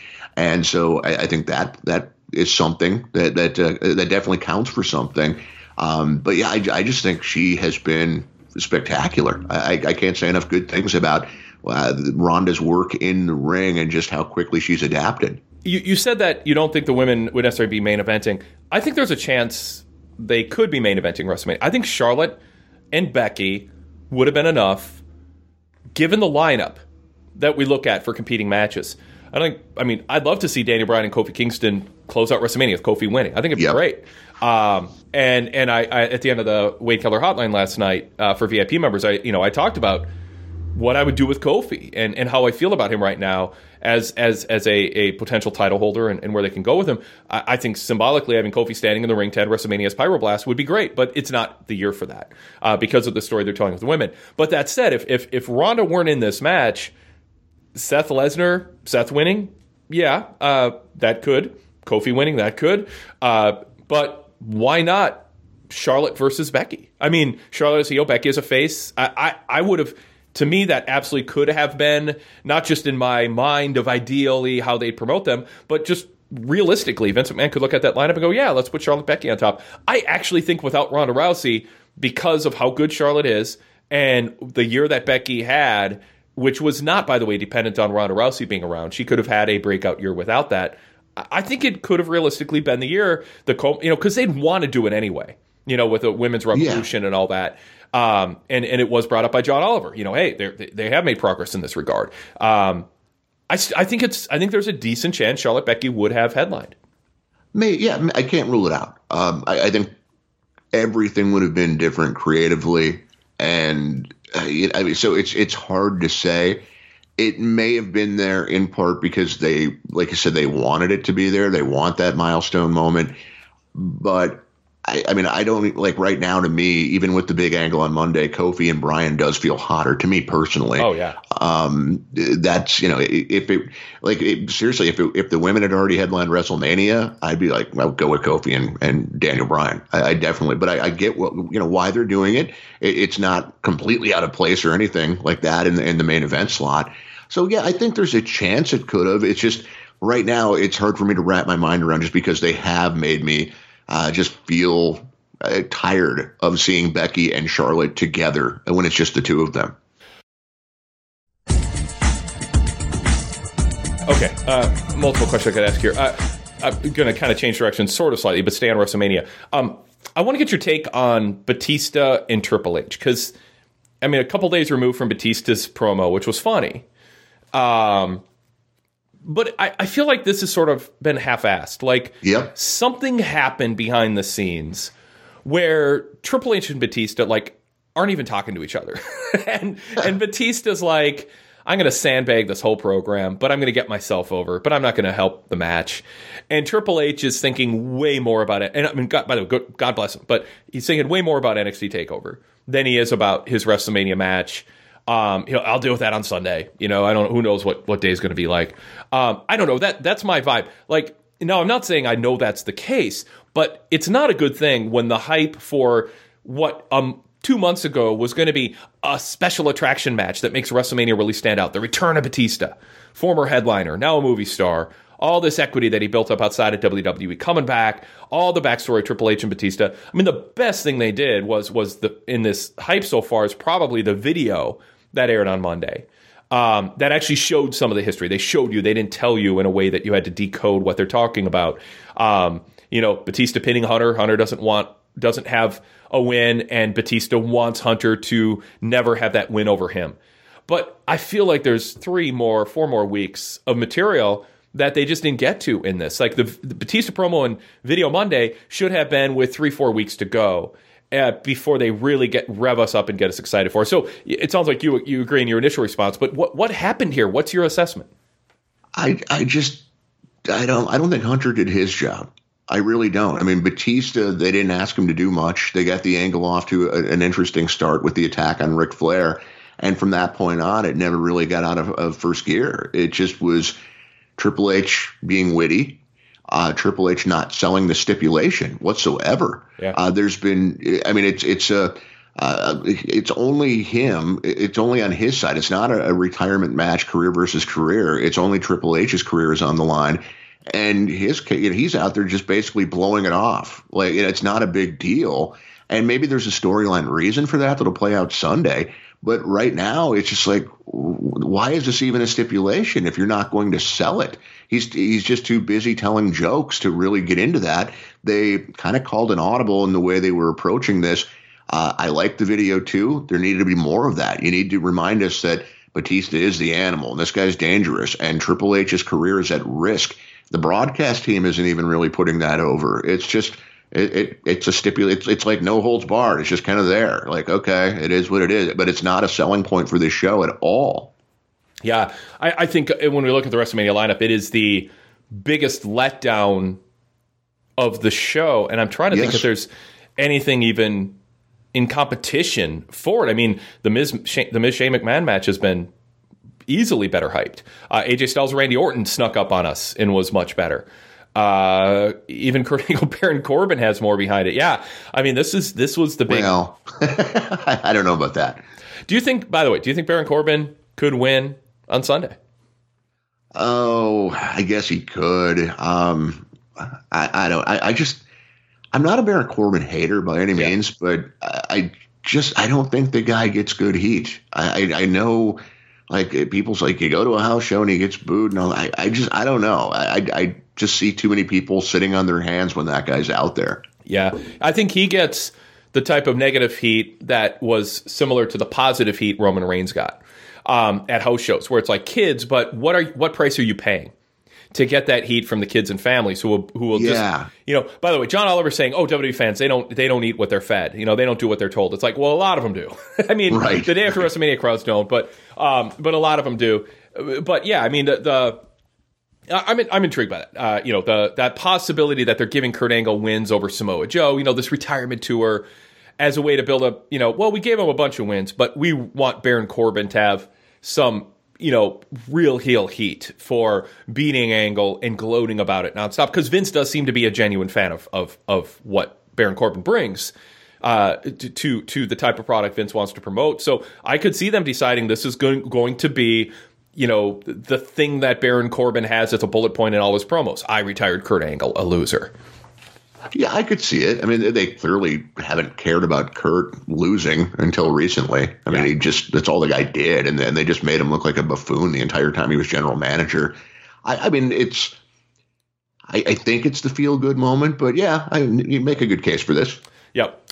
Another tangential topic here, but worthy of talking about is the Raw ratings. They drew a 1.80 rating 2 weeks in a row in the lead up to WrestleMania. That's 31%. That's a 31% smaller rating than 2 years ago when they did a 2.62 rating. That's a gigantic slice of USA Network viewers who 2 years ago were watching Raw in the lead up to Mania and aren't watching it now. But it was still the top-rated show on Monday night on cable in the 18 to 49 adult demographic, so they're not falling off the chart, but they're getting paid giant money, big money to be more than that. Does that jump out to you as a big deal, or not really because of the changing TV landscape? No, it does. I mean, people are going to defend it and say, well, there's YouTube, there's all these different options. There's, like you say, there's still, I mean, they bill themselves as DVR proof, and they're not. Raw being 3 hours makes them a DVR show for a lot of people. If I wasn't doing this job, I'd do what I do for a lot of other shows, and I would start, if I wanted to watch it live, I'd start the show an hour in and speed through the commercials. But I mean, there would be times where I just DVR the show because there are so many things to skip through. I mean, Monday's Raw just felt like it took forever. That Seth Rollins and Brock Lesnar segment, by the time the show was over, it felt like it happened on another episode. It does. The Raw is long, and it felt like they threw in the towel on that third hour in a way that I just haven't seen. And that show should have ended with the big, the big fight with the women at the end. I mean, if you just cut the show off there, cool. But yeah, that third hour is like really a Baron Corbin match where he's going to dominate the offense, and it's that was boring. Yes, the crowd. I mean, we talked to our on-site correspondent on the Wade Keller post show on Monday night. And the crowd is just like checked out and like, really, this is it. And they were, waiting around for John Cena too, to show up. That third hour is weird. It does feel like they are just throwing in the towel on that third hour, but NBC Universal paid big money for that. Their rationalization for having the third hour is all the extra revenue. And now they're like not even trying. I mean, I know that I think the women's brawl concluded at the top of the third hour, but somewhere in there, I think it started around then. Yeah, but I mean, by the end, and they lost 411,000 viewers from the first from the first hour compared to the third hour, and they close to 400,000 from the first and second hour are really close in viewership, and so they lost almost 400,000 viewers on average from the second hour compared to the third hour, and to me, it becomes a self-fulfilling prophecy that they need to be careful of, which is, the third hour doesn't count. It's not that important. And it will become their Thunder. What Thunder was to WCW, which is, well, all the important stuff happens in the first 2 hours. So, once you get past the first 10 minutes of the third hour, you can tune out and you'll be fine. They have to be careful. They don't make that a self-fulfilling prophecy with what they did. I don't understand their strategy. And I'm actually half surprised that we didn't find out that John Cena missed his Uber from the airport to get there, because it felt like a total setup for John Cena to walk out and just saying, Baron Corbin, you're not having the last match against Kurt Angle. Some way writing themselves into a different Ray hurting Baron Corbin, you know. What I mean, are we going to find out like Baron Corbin is like Vince's secret love child or something? It's insane. They make this guy the general manager of the show. They close the go home show for WrestleMania with a Baron Corbin match. And keep in mind, like, it was supposed to be Kurt Angle's final match on Raw. And I get, like, the guy's beat up. It was a bad idea. But you replace him with now Rey Mysterio is going to wrestle Baron Corbin, and you think people are going to stick around for that? Come on. I know. The 1.80 rating the last 2 weeks, like, how low does it go after WrestleMania? If they're doing 1.80 in the lead up to WrestleMania, and they'll pop a rating for the Superstar Shakeup, but May is a down year.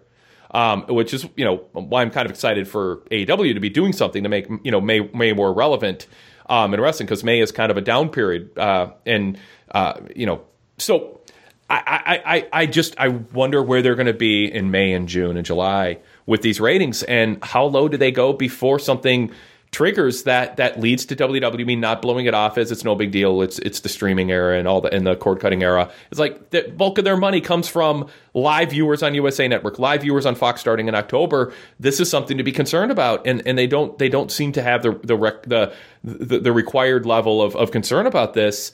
But I don't know what the solution is either, because it's just a mistake to have a 3-hour Raw. Well, I can think of one big one. Yeah, that's. Hey, Vince, it's time, buddy. Step aside. Oh, yes. I mean, it's serious. It's not going to happen. To me, it's like, I think they're, you know, USA might be red hot behind the scenes for all we know about this, but I think they're secure with USA because there's not a USA 2 for them to move Raw to or anything like that. They're still at the top of the ratings. Yeah. It is Fox. That's going to be the one where if they don't deliver on Fox, hello, FS1. Well, and Fox does good numbers on Friday night compared to wrestling. I mean, it's shockingly. So, yeah, exactly. So it is not a gimme that SmackDown is not. There's a possibility SmackDown does way worse than what Fox is doing now. In the total viewership, I'm just looking up last Friday's Fox numbers. The Cool Kids on Fox did at 8:30 Eastern did 3.27, and that's usually viewers. The lower of the two. That Tim Allen show is usually above 5 million. And they were up against the NCAA tournament. Oh, sure. So up against the NCAA tournament, which did 6.5 million, Fox for sitcoms did over 3.2 million viewers. Is there an R next to those? Any chance those were reruns? Oh yeah, actually, Last Man Standing was. Okay, yeah, because that's usually well above 5 million. So looking at that, a rerun up against the NCAA tournament, over 3 million viewers. That is a comparison point for SmackDown, and I don't know what's going to happen. But I mean, Raw's doing less than 3 million per hour. Is SmackDown going to go to Fox? Obviously, SmackDown, they are promoting SmackDown on Fox Sports Regional Networks. The announcers are hyping the arrival of SmackDown. I think it shows Fox wants to get their money's worth out of this, so they're promoting it. But I don't know what the upside is in viewership. I don't know what telling people watching baseball ultimately means to people now deciding, oh yeah, WWE, I'm going to start watching it. Well, I can add to that, too. .NET member Brad Mitchell pointed out that during NASCAR, they had an ad for – not an ad, but like an in-show kind of an announcement or whatever with a graphic. John Cena was all over it, he said. And so they're promoting it there on the main Fox as well. I mean, I think they're going to get a big boost because there's going to be a lot of interest in SmackDown on Fox for the first time from the core audience. They're going to get some mainstream buzz because it'll be in NFL season with the NFL on the night before. I don't worry about the numbers they do. I mean, a little bit, but I think they're going to be okay out of the gate. I think they're going to get a big surge, but it's what are they doing 2 months later, 3 months later when Vince isn't loading up every show. Or 2 weeks exactly. when you look at the XFL and, big ratings out of the gate, curiosity, and then boom, a cliff drop. Don't even get me started on the XFL. Oh, my God. I know. Yes. That's on my agenda. We'll get you started, but not yet. No. This 2019 is going to be so fascinating. AEW, Fox Sports. I mean, on the short term, on the more micro level, just, the Superstar shakeup and how that goes, and the Roman Reigns journey and the Kofi Kingston journey, and what happens post Ronda. Is it post Ronda? What happens with Brock Lesnar? It is. It's just for us in our position and our jobs and people who listen to shows like this. It's in Viceland in the 6 weeks of that. I mean, it's just like this. This is going to be a fun ride. After Sunday and Monday and Tuesday, it's a whole different kind of fun ride with the Superstar Shakeup, Viceland Series, Double or Nothing, and then Money in the Bank, and then before we know it, it's SummerSlam, and then it's the fall season when a lot changes. So it's going to be crazy. You mentioned John Cena being in these ads. It's interesting to see who is featured. It seems like if you're going to promote John Cena in ads on graphics for SmackDown coming to Fox, John Cena's got to be on SmackDown when it goes to Fox, right? Well, he is, according to their weird rules, he's a free agent, so he can do both. Well, right, but he'll be around and available, not at a movie shoot in October. You would think? Yeah. I don't know. I mean, you would think like that's something. Would he?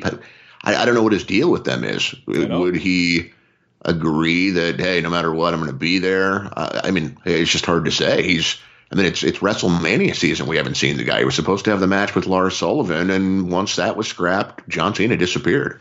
Yeah. He's going to be doing Access or something like that, so he may appear at Mania as a surprise, but it's just not like no Cena during the build to Mania seems crazy to me. It does. I mean, last year seemed crazy, the build to Cena and what that was all about. But it is weird that he's there but not advertised. And what does he do? Does he? Someone has to interrupt Elias. Oh, I know.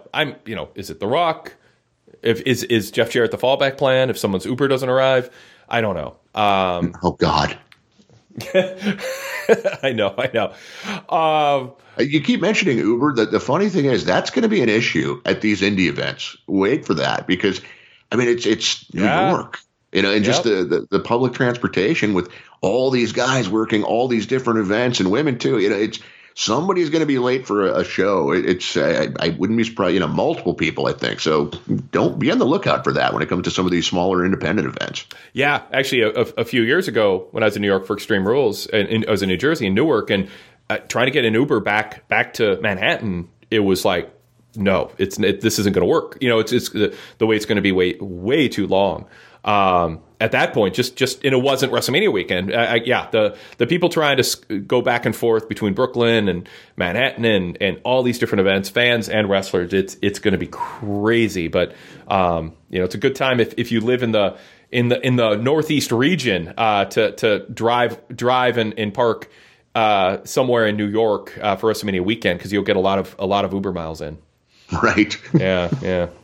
Well, the Wade Keller Pro Wrestling post shows and Wade Keller Pro Wrestling podcasts and PW Torch Daily Casts are all ad-supported free programs. You can make the ads and plugs go away. And wouldn't it be great to listen to this straight through without ads and plugs? You can become a VIP member and unlock access to 30-plus years of archives of podcasts, retro radio shows, and over 1,500 back issues of the Pro Wrestling Torch newsletter dating back to the late 1980s, and get our new podcasts every single day. Ad-free and plug-free, not just the free ones, but the exclusive ones only for VIP members, including about a dozen others per week that I am part of. You can do that by becoming a VIP member. Full details at pwtorchvipinfo.com. That's pwtorchvipinfo.com. It averages $8.25 a month if you choose the one-year option, or you can go month to month for $9.99. Check out full details at pwtorchvipinfo.com. Okay, I'm going to do it. XFL. The other, what was it? The All-American Football League of the Universe? The Alliance of American Football, the AAF. I think they just like to call it the Alliance. What went wrong with the Alliance, we'll call it, that Vince McMahon is impervious to with the XFL? Well, they're spinning it that we have more time. And they may be right there. I think we all looked at it coming out of the gate as, hey, they have their ducks in a row. They have their television partners in place. They've been planning for this. And I think they had been. I don't think this was rushed as much as Vince McMahon and company want to kind of spin it, maybe to some extent. And the original XFL was certainly rushed. But I think they did, by and large, have a lot of their ducks in a row. And there's just it's minor league sports. And I don't know. I mean, when you fail to meet payroll in week 2, they had their ducks in a row as far as their television partners are concerned, but apparently not with the financing. And so Vince can pound his chest and say, I've seen it's crazy to me like that. Some of the football sites that I follow want these things to work so badly. They're just I'm shocked by it. They're just bending over backwards trying to look at any positive. And with Vince, it's, he has the funding. Look at all the money he's taken out. Doesn't mean he's not going to lose it right away. I don't know what Vince brings to the table that they don't. It's all going to come down to that whatever type of television or streaming deal that he can work out for himself. And like the AAF, their big thing was at the end, if we could only get the NFL practice squad players. They wanted cooperation from the NFLPA.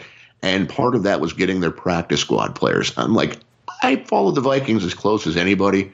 I couldn't tell you who's on a practice squad. That wasn't going to make a damn bit of difference and save your league. Don't be ridiculous. Wow, that's interesting. So when is the XFL launches when in 2020? 2020. But what month in 2020? February? I don't know that because he's kind of hinted around then. I don't know if he. The way they've kind of spun it or just left it open, I was wondering, are they going to try to launch this like the day before the Super Bowl, maybe when interest is high in football, rather than wait till a week after? But I don't know that anything's set. And the reason I ask is either way, it's in the heart of the Rumble to Mania season. Mm-hmm. And it's only it's a few months after WWE premieres on Fox. And Vince McMahon, who's taking out tens of millions of dollars in stock to help fund this, he's going to be. This isn't like, let's see if this fun little side project works. This is a reclamation project for a big failure in his resume and his history as a businessman. And he, at the same time as he's preparing for the launch of the XFL or engaged in the actual first weeks of the XFL, putting out fires, making sure there's power in the building, no more power failures, and dealing with the ratings surge and the PR of what happens when there's a ratings cliff drop, very likely afterwards. It's the heart of his first months on Fox and the Royal Rumble and setting the stage for WrestleMania. I don't think Vince McMahon at age 48 or 53 or 41 could have pulled that off. In fact, he didn't with the first XFL.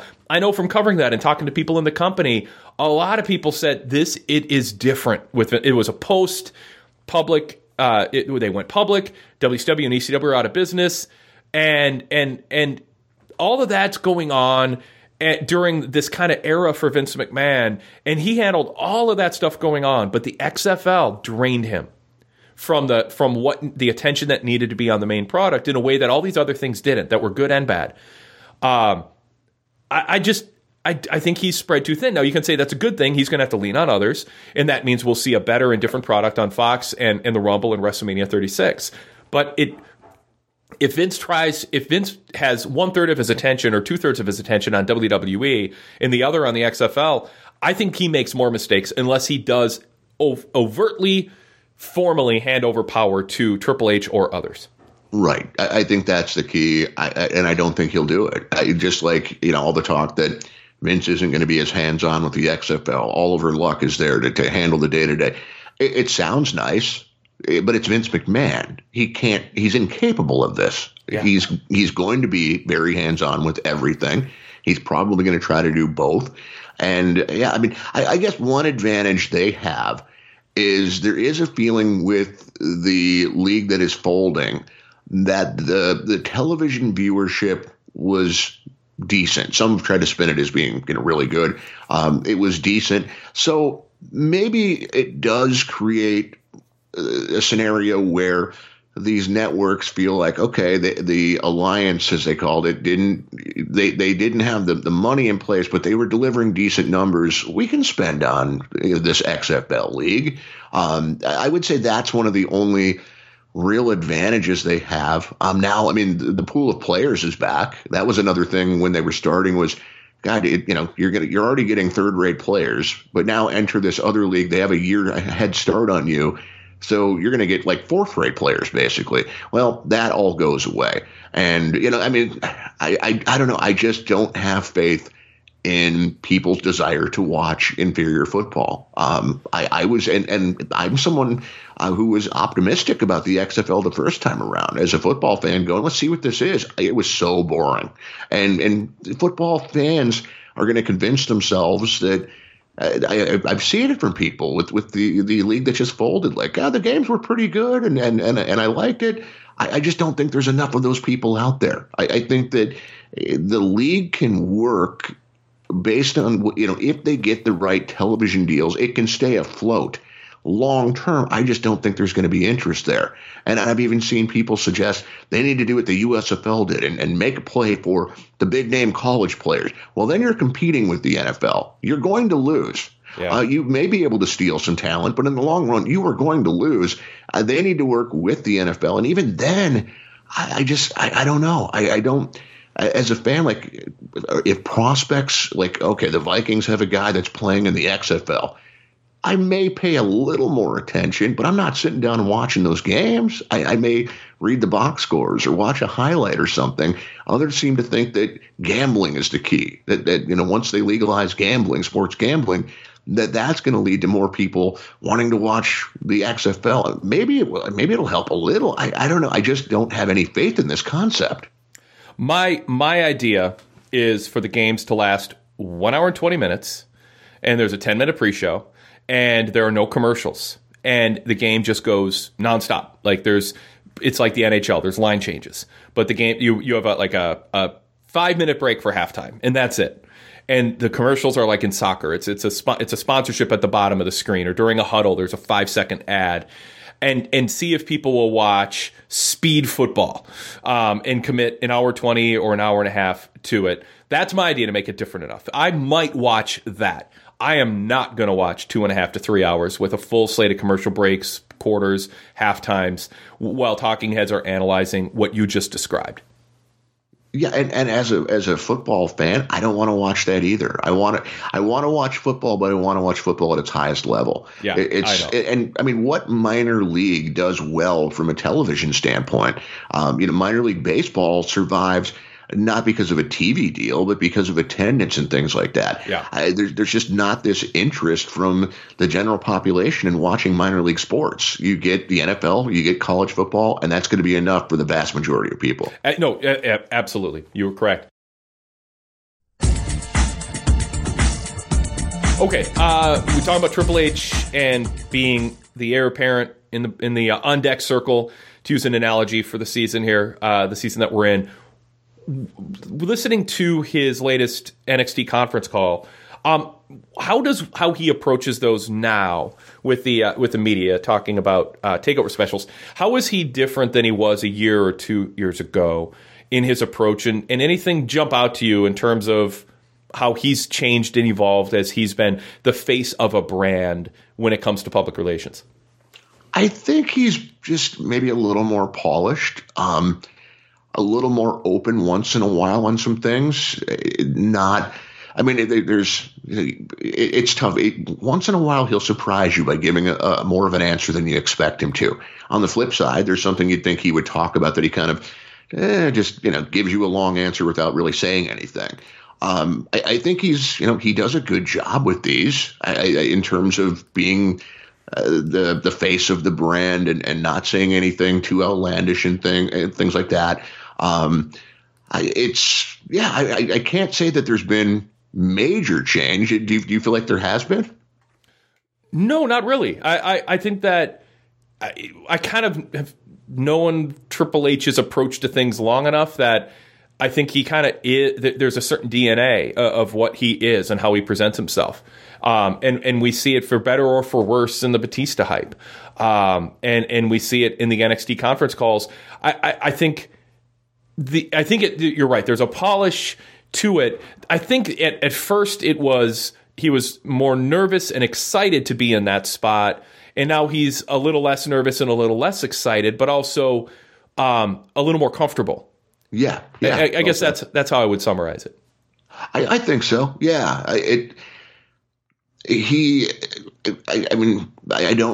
I'm surprised they do the post show. I guess I'm not complaining, but the conference call leading into it, obviously you get, not that anyone was going to ignore NXT anyway, doing in our line of work, but it's good for drawing attention to it. It's something that NXT fans can listen to if they kind of want some questions answered and things like that they may not address on a WWE website interview or something like that. The post show, I can't say I truly understand its purpose. They invite media members back there. One of my staffers, Will Pruitt, took part in that. I think John Moore did as well. And so you're in the room, and they're also doing the phone line interview. So it's just kind of a repeat of what took place on in the days leading up to the event.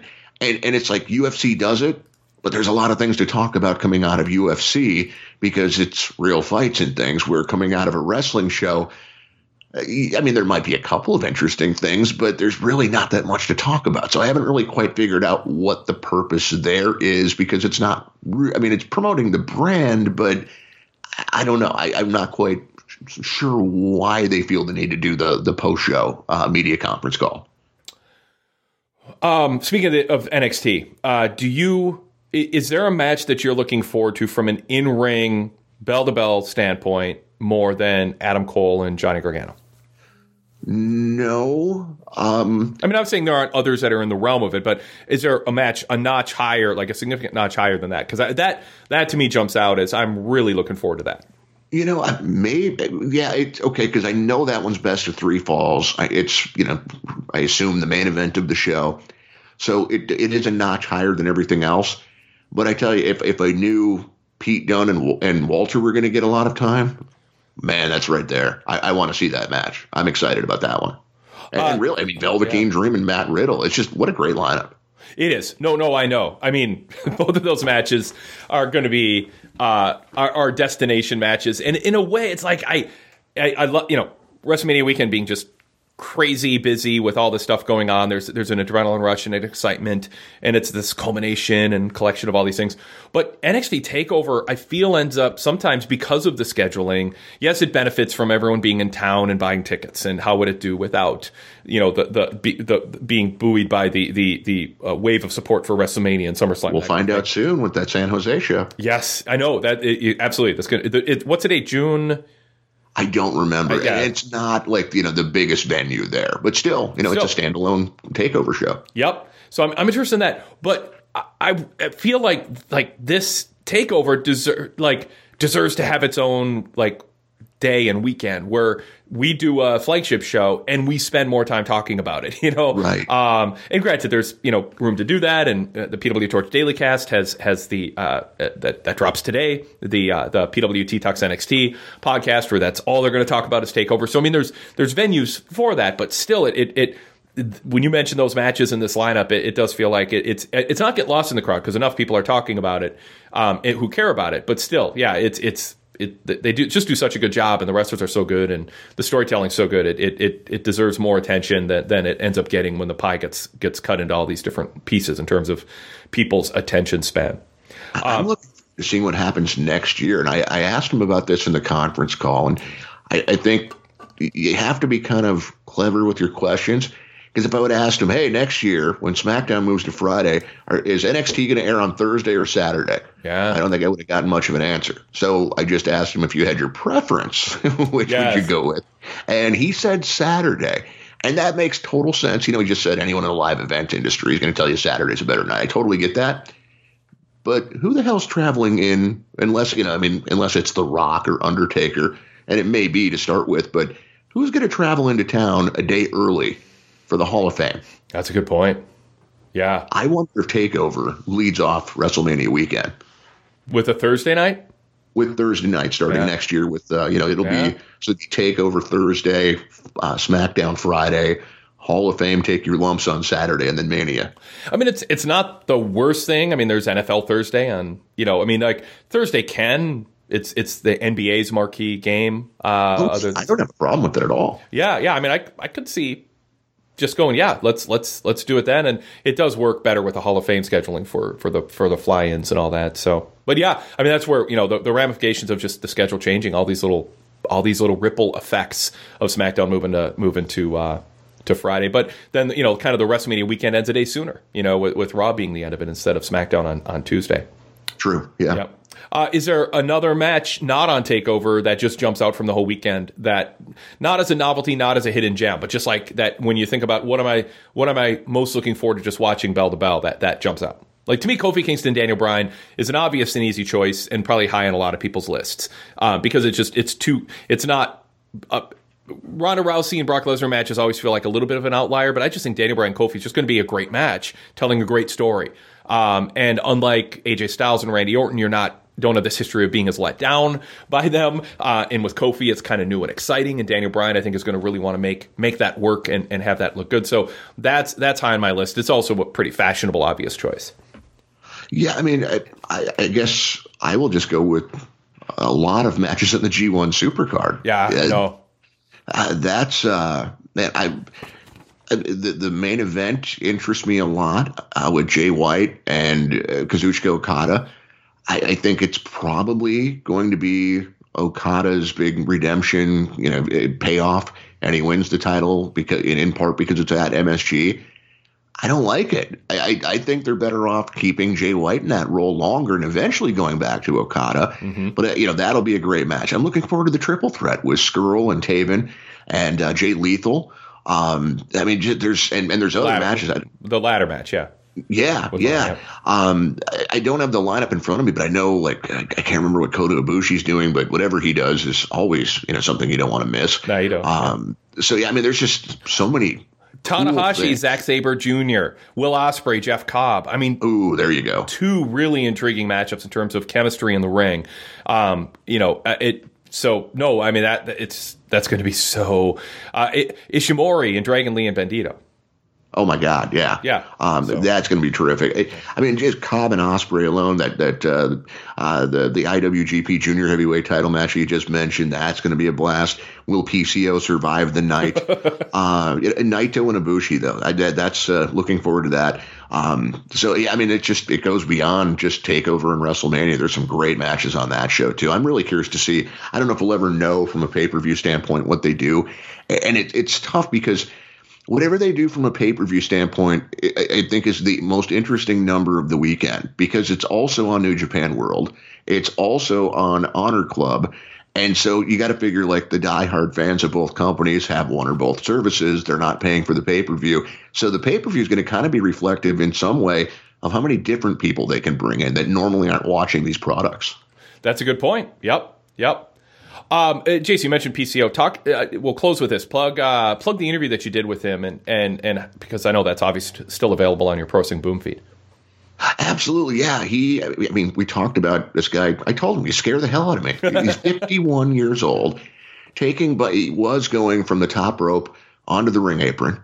Well, now that's not enough because people have seen that. So now they put a chair there, and it's just this guy just keeps trying to top himself. But it's quite the story. Because he's been around forever. Always seemed to be saddled with the Canadian, heel Canadian gimmicks, and it's I'm looking back on it. I just was I don't care about the Quebecer. I don't hate Quebec.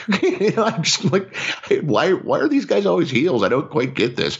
But I mean, just the way he has time and time again reinvented himself, even going back to the X character in Impact Wrestling, when he's, the first heavyweight really that I recall anyway, competing in the X division and the craziness then, but just this late resurgence, just talking about what made him decide to even come back because he had retired, and just the passion this guy has for the industry, just being so motivated and not even looking ahead, wanting to put an end date on this. He just wants to be a real player in the industry. And so I really enjoyed talking with him. Very interesting dude in a lot of ways. And that one's available on the Pro Wrestling Boom podcast. Again, just search for Pro Wrestling Boom on Apple Podcasts or wherever you get your podcasts. Cool. And check out your work all weekend on ProWrestling.net. Big card previews, live coverage, all that stuff. Cool. Jason, how about social media? Twitter. At Pro Wrestling Net on Twitter. At Pro Wrestling Net. Excellent. Jason, thank you so much. Great conversation. That was a lot of fun. All over the place.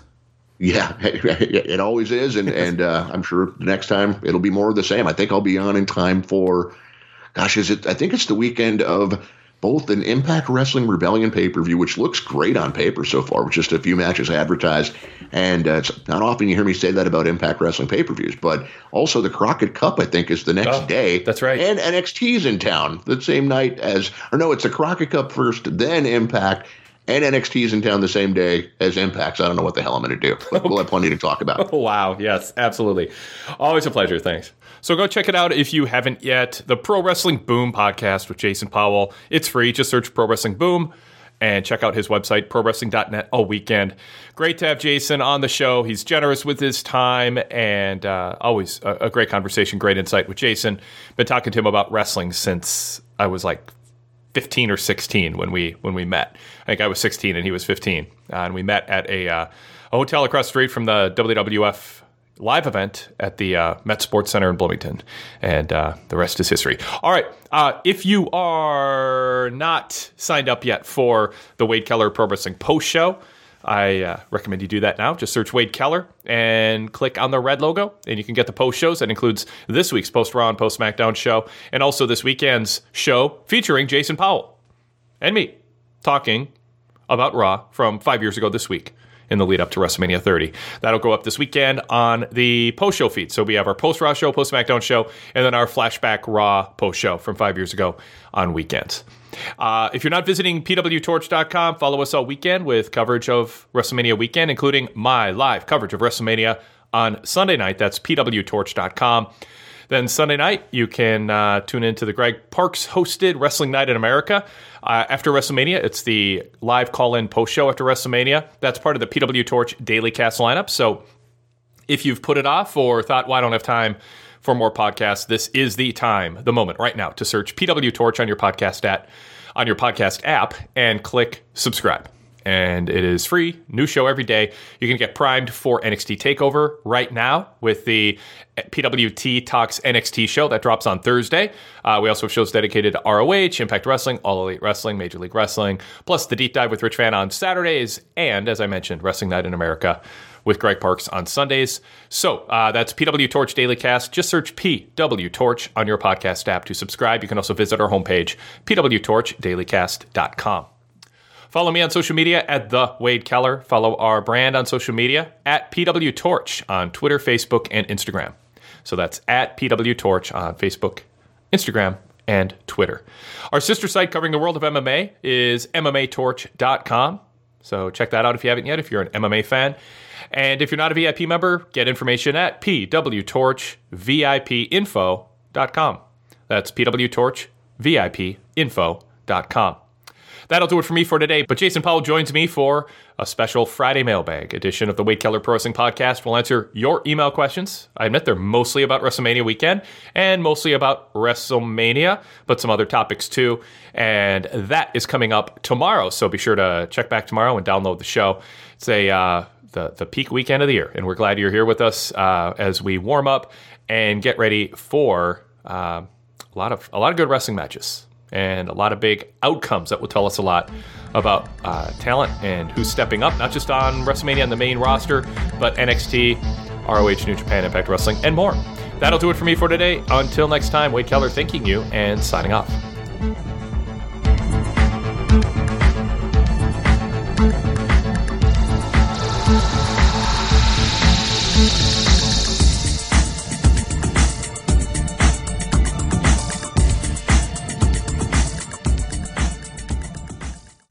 Hey, if you'd like to hear this show without ads and plugs interrupting, there's one thing you can do right now to make that happen, and that is become a PW Torch VIP member. You get about a dozen other podcasts throughout the week that I host that are VIP exclusive, and you get the Wade Keller post shows and podcasts during the week with the ads and plugs removed, all on a separate feed exclusively for VIP members. Plus tons of other podcasts that are VIP exclusive, access to our full archives of podcasts dating back to 2004, which includes post-pay-per-view roundtables dating back to late 2004. Also access to our full archives, thousands of podcasts, over 1,500 back issues of the Pro Wrestling Torch weekly newsletter that started it all, ad-free access to our website, and more. Check out full details at pwtorchvipinfo.com. That's pwtorchvipinfo.com to get full details, and then jump to our sign-up form. It's mobile-friendly, desktop-friendly. In 2 minutes, you can be a VIP member, show support for us, and we'll give you a lot in return, including a streamlined listening experience on your iPhone or Android device with the ads and plugs removed. Go check it out, pwtorchvipinfo.com.